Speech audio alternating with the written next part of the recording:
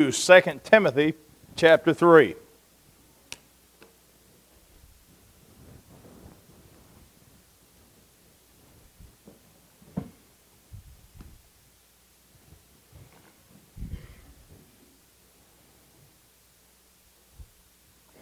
Second Timothy chapter 3. We're going to look at several verses. We will start using a springboard into the text, verse 5.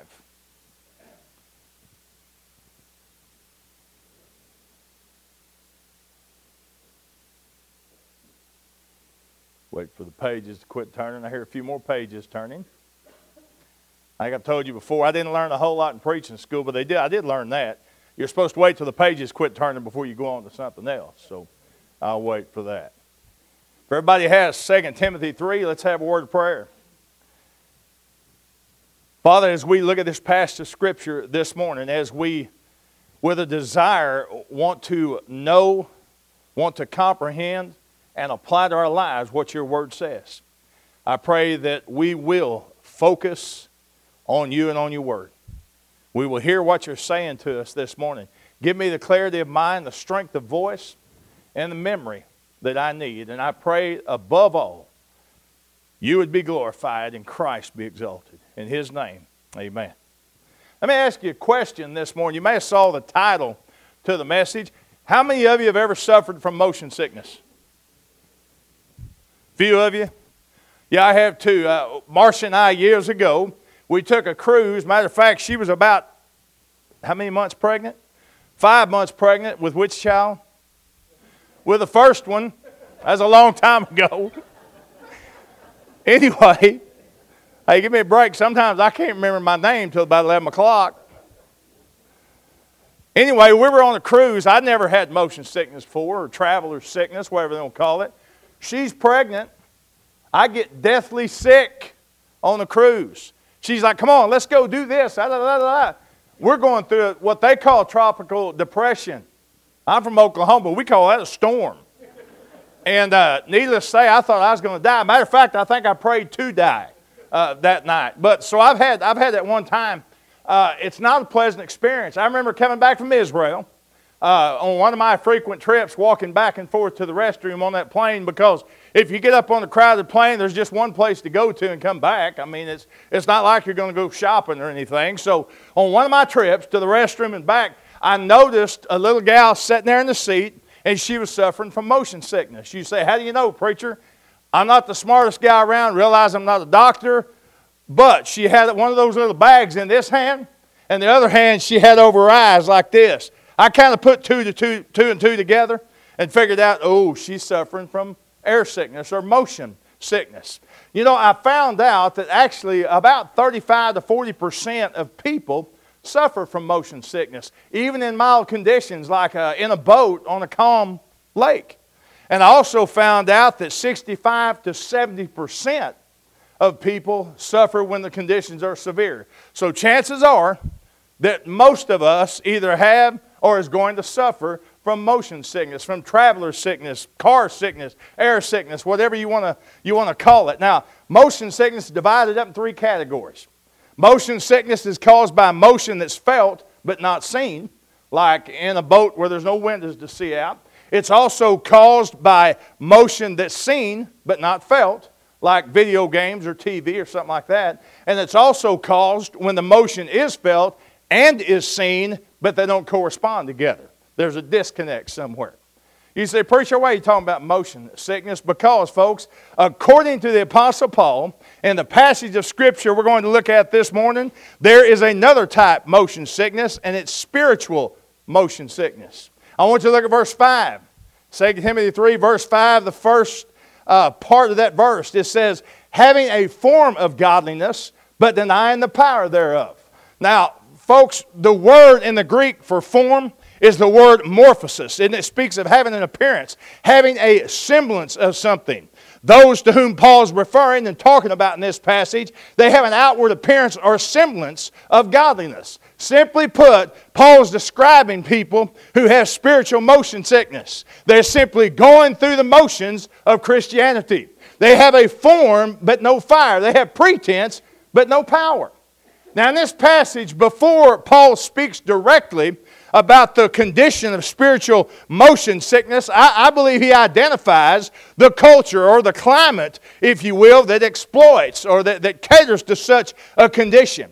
And Paul, when you read this passage, he refers to this climate, this condition, these times in no uncertain terms. And I believe he leaves no doubt in our minds as what to watch for and expect. First of all, in our passage, Paul, he talks about a dangerous time. Look at verse 1, 2 Timothy 3. This know also that in the last days perilous times shall come. Notice that word perilous. In the Greek, that's a pretty interesting word. It actually has several different shades of meaning, several connotations to it. In one sense, the word speaks of violent, threatening, wicked, or dangerous. We get the sense that Paul, he's wanting to prepare the church for these dangerous times in the last days. These dangerous times that could and will result in persecution for the church. You say, how do you know that? Skip down to verse 12. He says, yea, and all that will live godly in Christ Jesus shall suffer persecution. Now, I admit, folks, while these characteristics talking about here, dangerous times, they've marked all time periods of history to some extent or the other, they are going to be intensified in the last days. Now that I've said the last days, let me tell you something, and many of you heard me say it before. I've had people ask me all the time as a preacher and a pastor, they'll say, Brother Jim, are we living in the last days? Absolutely. Folks, we've been in the last days since Calvary. Do you realize that? Since the cross, we've been living in the last days. However, I do believe that we're in the last days of the last days. I believe we're in the last hours of the last days. What Paul is talking about is the return of the Lord Jesus Christ. He says, in the last days, perilous times shall come. Now, folks, I think it's safe to say we can describe the times in which we're living today, we can describe them as perilous. Do you not think so? I mean, think about what we're seeing all around us in society today. We're seeing a world on the very brink of collapse. I mean, we're living in an age when it's dangerous for people to live for God. I mean, when society begins to call evil good and good evil, we have a serious problem. Folks, those who practice righteousness, those who live according to God's Word today, they're being called intolerant, bigoted, narrow-minded, Bible thumpers. Like I said, I've been called all this. They're called antisocial. We're labeled as radicals, while those who practice sinful, deviant lifestyles, they're praised and they're elevated and labeled as heroes in our society. These are definitely dangerous times that we're living in. But look at that word again, perilous, in verse 1. Not only does it carry the idea of dangerous times, but it also gives the picture, paints the picture of desperate times. See, this is a picture of during those dangerous times. It gives the idea that people, they're going to be turning to and fro. They're going to be running here and there, not knowing what to do. They're going to seek many means, many ways, many methods to cope with the madness of the culture and times. In other words, people would be open for anything. Now, we may wonder, why in God's plan, why does God factor in days like this for His plan and purpose for the world? Well, I want to remind you of something. God is not the author of evil. But know this, God has determined to abandon sinful man to his choice of his wicked life if that's what he so chooses. God says, you want sin? You want wickedness? You can choose that. I'll let you have that. And God does this as an effort to expose man's sinfulness and wretched condition. You see, folks, the condition of humanity and society in the last days, to me, and I think it ought to be clear to you, it's absolute proof that man, left unto himself, he will ruin everything he touches.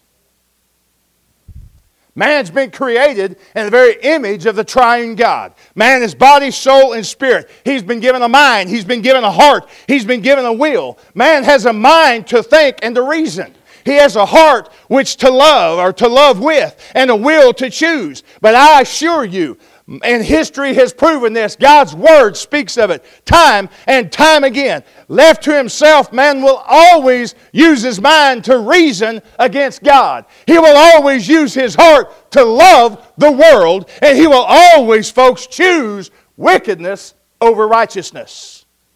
That's natural man. I recently read something about our 40th President of the United States, President Ronald Reagan.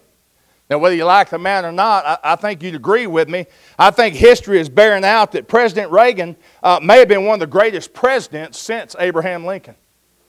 Now, I will say this, even though he's a great president, he had a philosophy that was somewhat askewed. Because I want you to listen. On the wall of his burial site are these words. And it's from a speech that he delivered when they opened up the Ronald Reagan Presidential Library. This is what he said. I know in my heart that man is good, that what is right will always eventually triumph, and that there is purpose and worth to each and every life. Now, I'm going to disagree with President Reagan. Man is not good. According to God's Word, man is inherently sinful, wicked, and corrupted. Left to himself, again, man will corrupt everything he touches. Now, it is true, however, that right is going to eventually triumph. But it won't triumph because of anything man does. Right will triumph, good will triumph, because ultimately that's what God wants. And God will get his way. I think you'd agree, Paul's words to this young preacher, Timothy here, they read like a current copy of U.S. News and World Reports. I think you'd agree, we are living in dangerous, desperate times. Times where people are resorting to all sorts of lewd and sinful, wicked acts to appease their own self-centeredness. You see, they'll do whatever they feel they need to do to achieve what they believe is right in their own eyes. Now, because of the climate, the dangerous and desperate times, Paul reveals the conduct of those diagnosed with this spiritual condition, this spiritual motion sickness. So, hang on to your hat, tighten the saddle strap, because I'm going to cover these 18 characteristics, and I'm going to do it pretty quick. And I want you to listen to me. First off, Paul says, in the last days, there are going to be days that will be filled with unrestrained depravity. Notice, we'll start in verse 2. He gives description of the last days. He said, for men, notice, shall be lovers of their own selves. You know what he's talking about? These people he's talking about, they feel like the world revolves around them and them alone. They are literally setting themselves up as their own little God. Now, folks, this is true. When love for self is elevated, love for God and others is denigrated. It's brought down. It's brought low. Now, I want you to listen to me. I can prove what I'm saying, and this is taking place even in churches today, and I'm not picking on anybody, but go to some of the modern contemporary churches today and see what the trend is. The trend is for self-esteem, positive self-image, self-worth. That's what you'll hear behind the pulpit. You say, wait a minute, preacher, how do you know? You preach here all the time. You don't hear other preachers. Hey, there's a thing called the internet. Do you know it? I listen to preachers just about every day of the week. I ain't say I like all of them, but I listen to different preachers. And I assure you, you go to some of the contemporary, what they call modern churches, you're going to hear sermons about positive self-image, self-worth. You will not hear about godliness and about holiness and about the fact that we're to deny ourselves, take up our cross daily, and follow Jesus Christ. Lovers of self. Paul says covetous. Instead of having things, things are going to have them. They begin to ignore God and worship their possessions. Then he uses the term boasters. They brag about what they have, what they've done. So they set themselves as the be-all and the end-all of other people's lives. Notice the next word. He says proud. I think that speaks for itself. Folks, pride is what leads unbelievers to hell eternally, and it's what keeps believers from enjoying contentment and victory in this life. Blasphemers. He says blasphemers. These are those who speak evil of God, of His children, and of God's works. Now, and let me take it a step farther. Have you thought about how the rise of obscenity and profanity that's used in our culture today? I mean, it's everywhere. It is prevalent everywhere. I was in a restaurant some time ago with another preacher, and a couple of guys sat behind us. They were not quite my age, a little younger, but the language was unbelievable. And, of course, I turned around and cut my eyes at them, and I was told I need to mind my own business, and I was told, well, I'm fixing to make this my business. Folks, I've said this so many times, I want you to listen to me. If you cannot express your thoughts and articulate your thoughts without profanity, all that does is show how stupid and ignorant you are. That's it. But think about the rise of it in society today. You know why that is? It's simple, folks, because men have lost respect for God, respect for themselves, and respect for their fellow man. So they think nothing about speaking evil against everyone and everything. Paul says blasphemers. Then notice Paul says disobedient to parents. Folks, this rejection of Christian values has destroyed the home today in America. It's destroyed the homes in churches. If children will not respect and obey their parents, who will they respect? I have seen it, folks, in all my lifetime. And some of you are maybe a year or two older than me, so in all your lifetime, have you ever seen a time where there's such disrespect of children toward parents or toward any authority at all? I've never seen it. Paul says unthankful in these dangerous, desperate times. In other words, no sense of gratitude for anything they possess. People, they're going to complain about everything and everybody. You know what? God's Word teaches us we're to be thankful. Look at the end of verse 2. He says unholy. That speaks of that which is profane. That's the state of heart when men lose all regard for decency and shame. People are governed by their own passions, and they're blind to modesty, to decency, to purity, to righteousness. Even in the church today, there's no standards, no conviction, no spiritual morality. Nothing is held sacred anymore. Have we arrived at that point, you think? Then look at the beginning of verse 3. He says, without natural affection. That simply describes a breakdown, folks, of the family. There's a loss in love for those who we should love the most. That's what Paul's talking about. Think about the family in America today. There's issues with abandonment, with abuse, with abortion, infidelity. Our society today, and sad to say, many who profess to be Christians and many churches, they have bought into society's idea about gay marriage being okay. Now, if you're here today and you say, I don't like this preacher, he's offensive in what he's saying, you take it up with the author, friend. All I'm telling you is what God's Word says. And I'm going to tell you right now, homosexuality is a sin. Gay marriage is wrong, plain and simple. So I don't like hearing that. Then I love you, but I suggest you find a church where you can like what they preach, because I'm not changing. God's Word makes it very clear. He talks about, Paul says, without natural affection. Folks, listen, that means all natural loves are going to be lost in a desire to fulfill the basest, most perverted human excesses. That's where we're at. I mean, do you agree with me? Then Paul says truce breakers. This refers to those who won't keep their promise. You know, when I was a kid even, I can remember that saying, a man's word is his bond. You know, my dad and grandpa were carpenters for years and run business doing carpenter work. And if they shook a man's hand, that's the way it was. That's no longer true in our society. That's no longer true. And I'll tell you something else. That word truce breakers, it also speaks to people who will not even try to agree on something. It gives the picture of those who are unyielding and they must at all costs have their own way. That's what it speaks of. That attitude is prevalent in the church today too.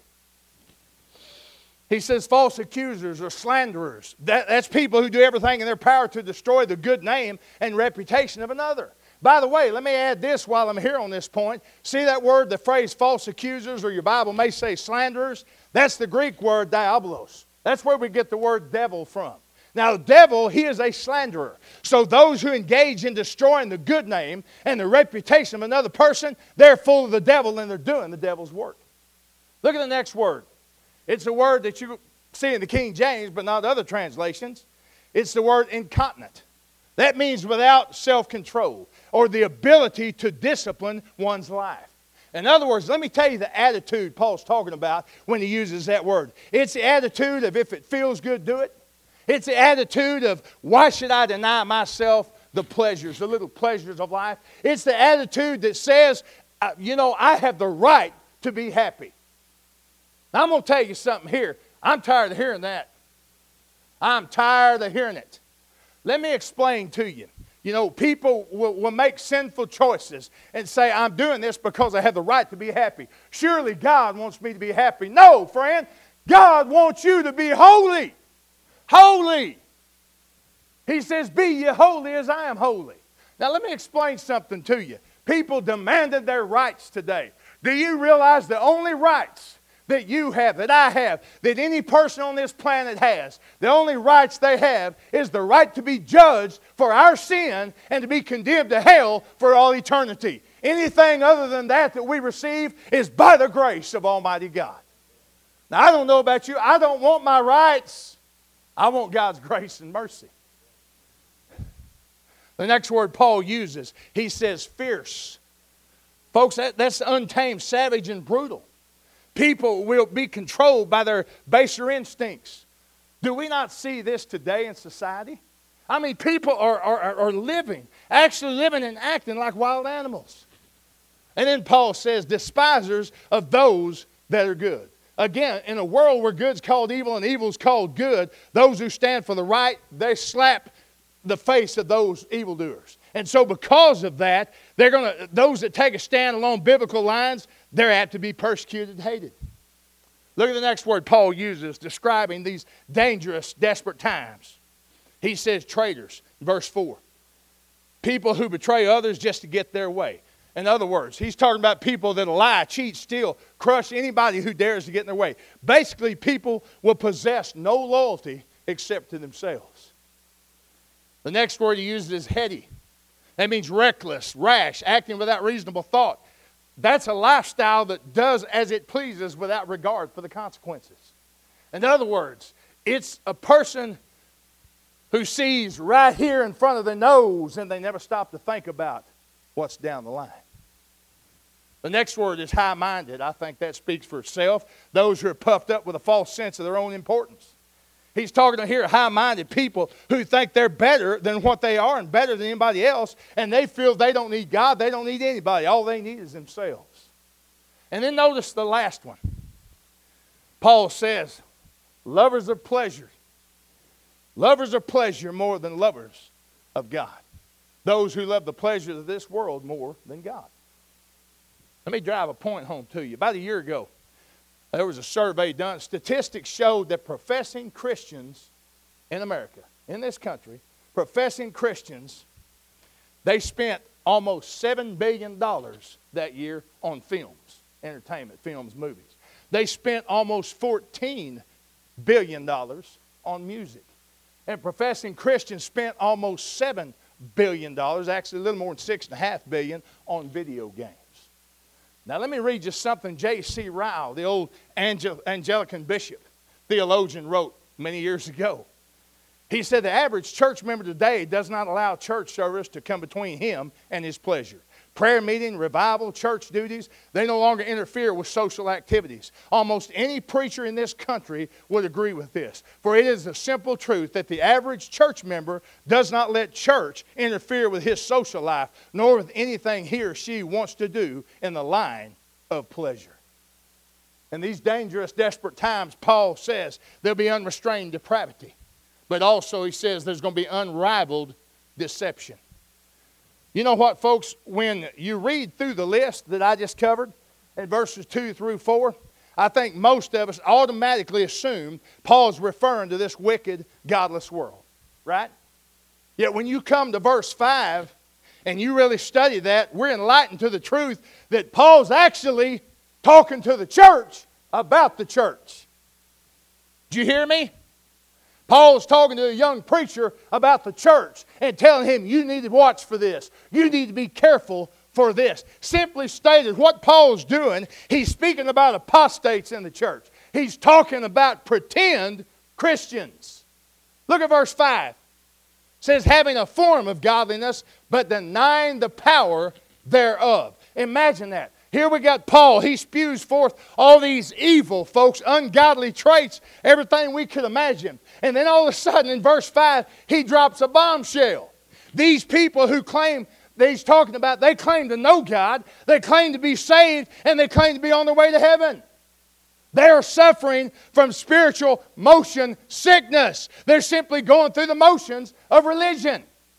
He says they have a semblance and appearance of godliness on the outside, but there's no life-changing power on the inside. And as a result, who they are will eventually be revealed by what they do, by their choices and their lifestyle.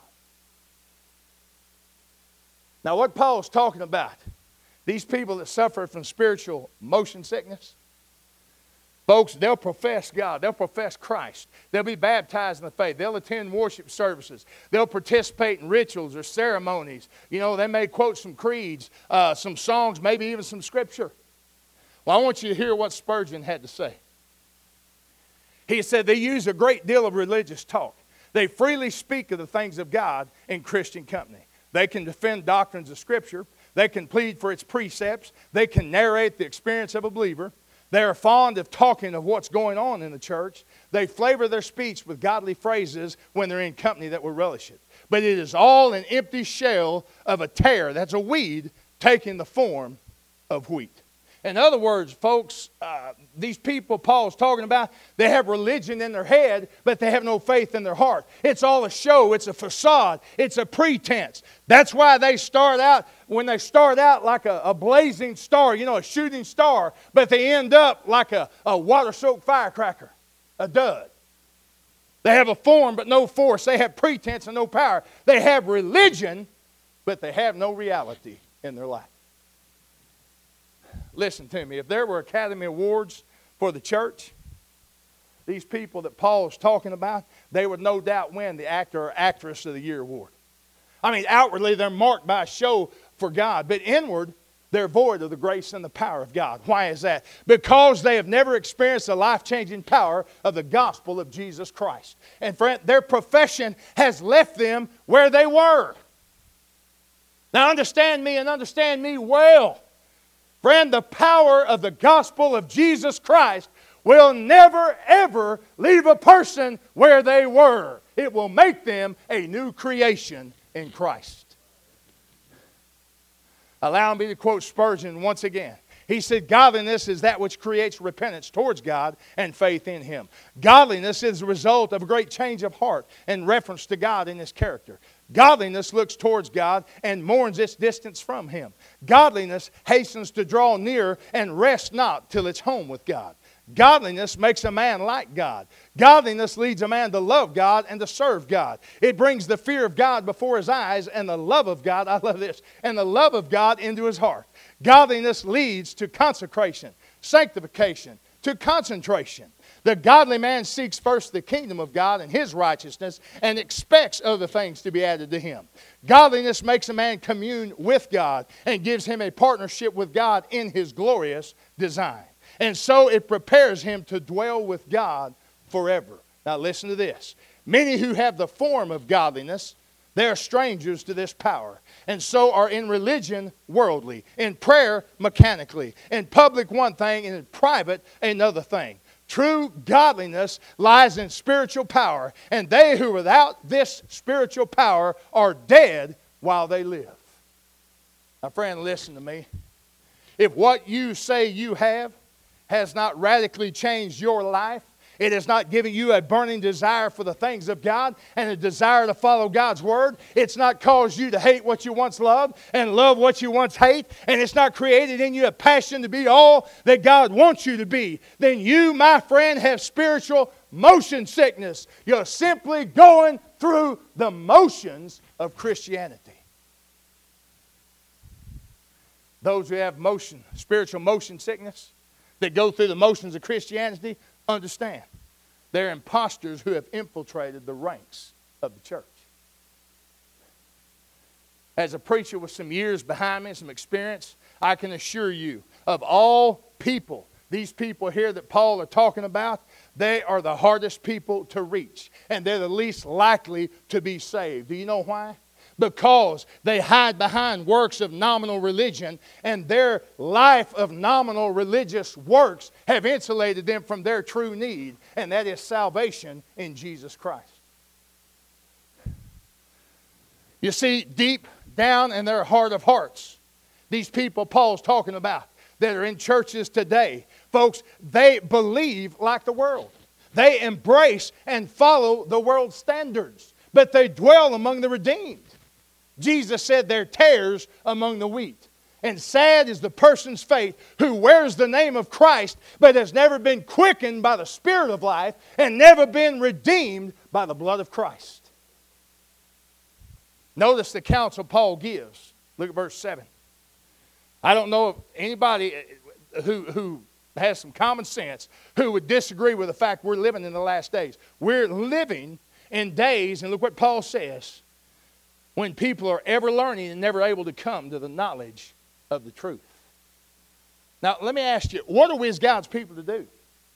I mean, are we to cave in, back up, slow down? Are we to quit? Are we to surrender? Are we to succumb to the pressures of this world and allow this world to mold us into its system and its way of thinking? Sad to say, many churches, many denominations have done just that. Well, Paul gives us counsel to expel the darkness of our day. He counsels us on how to respond to those with spiritual motion sickness. Look again at verse 5. First thing he says is be isolated from them. Having a form of godliness, but denying the power thereof, from such turn away. Notice that phrase, turn away. In the Greek, it literally means to deflect or to shun. Let me read you what John Phillips in his commentary said about this. Christians who know the power of God in their lives should distance themselves from people who don't, no matter what that person may profess. And regardless of the fact that the biblical doctrine of separation is out of style and out of practice today. Folks, I know what I'm saying here and what God's Word is teaching. I know that's contrary to the compromising liberal mindset of the day that thinks everything that wears the name of Jesus is of God and we should all just get along. Let me explain to you. You know why we're to shun those with spiritual motion sickness? It's because they're going to drag us down faster than we can pull them up. Look at verse 8. Here's another reason. It says, now as Jannes and Jambres withstood Moses, so do these also resist the truth. Men of corrupt minds reprobate concerning the faith. There are two words that I want to pull out real quick. That word resist. Now I think we all know what resist means, but that word in the Greek means more than that. It's not just being against something. It means to be hostile towards something. It means to be hostile to the point that you suppress something. In this case, suppress the truth. And it says, men of corrupt minds reprobate. That word reprobate means morally reprehensible. It means in this verse of no value whatsoever concerning the faith. Now, let me be quite honest with you. Could the reason we're to turn away is because these people that Paul's talking about, they've already crossed the line. They are hopeless, and they've been turned over. God's turned them over to a reprobate mind. Now, I know there are people, you don't hear much of this today, who say, oh, no, that never happens. I want to tell you something. There's a line that crosses the path of every life. And it's the hidden line, the boundary between God's mercy and His wrath. And if you cross that line, you're in hell. You just don't know it yet. You say, I don't believe that. What you believe has no bearing on reality. That's what God's Word teaches. Whatever the case may be of why we're to shun, to deflect them. He says, stay away from those with motion sickness. In other words, what Paul is saying is, don't buy into what they're selling. Don't fall into their lifestyle. Don't get involved with their false doctrine and their unbiblical ideas. Now, folks, we get the idea that Paul is saying conditions that he's describing, they're going to get worse and worse before they get better. You say, how do you know? Look at verse 13. But evil men and seducers shall wax worse and worse, deceiving and being deceived. Now, because of the perilous times, all right, and because of many who are throwing out and disregarding truth for error, Paul says not only, Christian, are we to be insulated or to be isolated, we're to be insulated. Look at verses 14 and 15. He says, but continue thou. Now, Paul is writing to Timothy, a young preacher of a church, but in turn writing to the pastor of a church. Paul is writing to the entire church. And in turn from there through the Holy Spirit, he's speaking to all genuine believers, all born-again Christians. He says, but continue thou in the things which thou hast learned, and hast been assured of knowing of whom thou hast learned them. Verse 15. And that from a child thou hast known, now here's the important point. From a child thou hast known the Holy Scriptures, which are able to make thee wise unto salvation through faith which is in Christ Jesus. Church, listen to your pastor. When the old landmarks are removed, and the rot and the decay are everywhere, when the enemy comes rolling in like a flood, the Word of Almighty God is the only sure anchor that we have. So we need to learn it. We need to love it. And oh God, help us, we need to live it more today than ever before. I want you to notice the word continue in verse 14. That word continue, it means to dwell or to abide in. It literally means to be at home in. And it's used over 100 times in the New Testament. So listen, as wickedness and wretchedness and worldliness abound more and more, even in the church, Christian, we're to make ourselves home in the Word of God. We are to hold continually to the anchor of God's Word. We are to continue to guide and to govern our lives through God's Word. Not ideas, not trends, not what's popular. God's Word, plain and simple.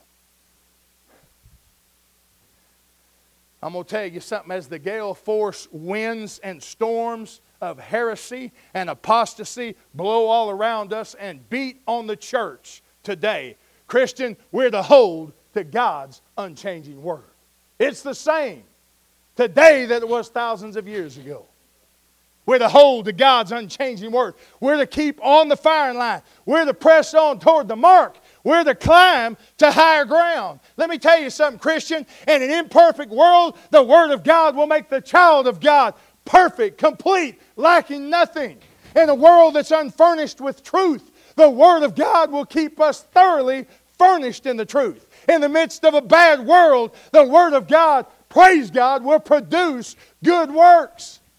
Now I want you to listen, friend. If you've just been going through the motions in your life, then stop lying to yourself.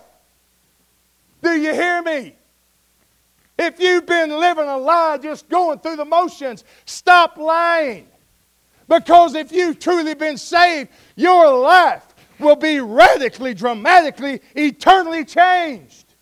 You cannot have a true saving relationship with Jesus Christ and continue thinking like and living like the world. It's impossible. Listen to me. If you have if your worldview is a worldly worldview, you say, what do you mean worldview? I mean the way that you view life, the way that you live your life, the way you view things around you. Is it according to the world standards? That's a worldly worldview. Or is your life according to biblical standards? That means that every decision you make, the way you live your life, the way you view the world, the way you view others, the way you view everything is filtered through God's Word. There's only two worldviews, either a worldly worldview or a biblical worldview. Friend, if you have a worldly worldview instead of a biblical worldview, then may I be totally honest with you. If you have that worldly worldview, then one of two things is true of you. Number one, you're lost and you're on your way to hell. You've never met Jesus Christ. Or number two, you're a very immature Christian. Either way, you need to be right here down front at this altar this morning in just a few moments. If you don't know Christ, you need to repent of your sins, quit living a lie, and give your life to Christ. If you are a Christian and you have been as a Christian going through the motions, you need to repent of your sins and you need to ask God to restore you again and to make you useful for His kingdom. Now, if you're here, you're a born-again believer, no shadow of a doubt, you've been living for Christ. Well, let me ask you again, what are we to do in a world that's getting darker and darker by the day? Folks, we're to keep fighting the good fight of faith. That's what we're supposed to do. We are to hold high the blood-stained banner of the cross. We are to learn to love and to live according to God's Word, according to God's standards, not the world's standards.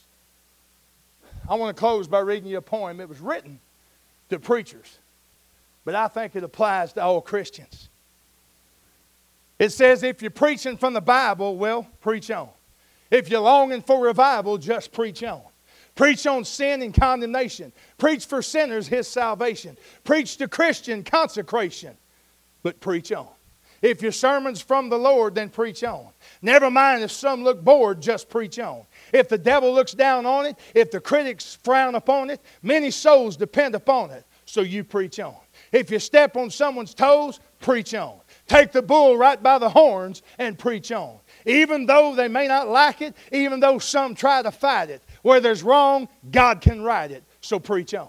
Let not time be a restriction, just preach on. If a sinner's got conviction, then preach on. Christ can save his soul from hell, cleanse his heart, and make him well. Even if it's after 12, just preach on. From the law to Revelation, yes, preach on.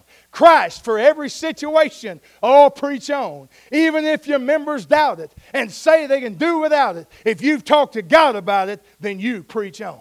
Think of Christ's own message clear and preach on. Therefore, all who wish to hear, oh, preach on. All are sinners, they must know that His blood did freely flow. He can wash them white as snow. Preacher, preach on.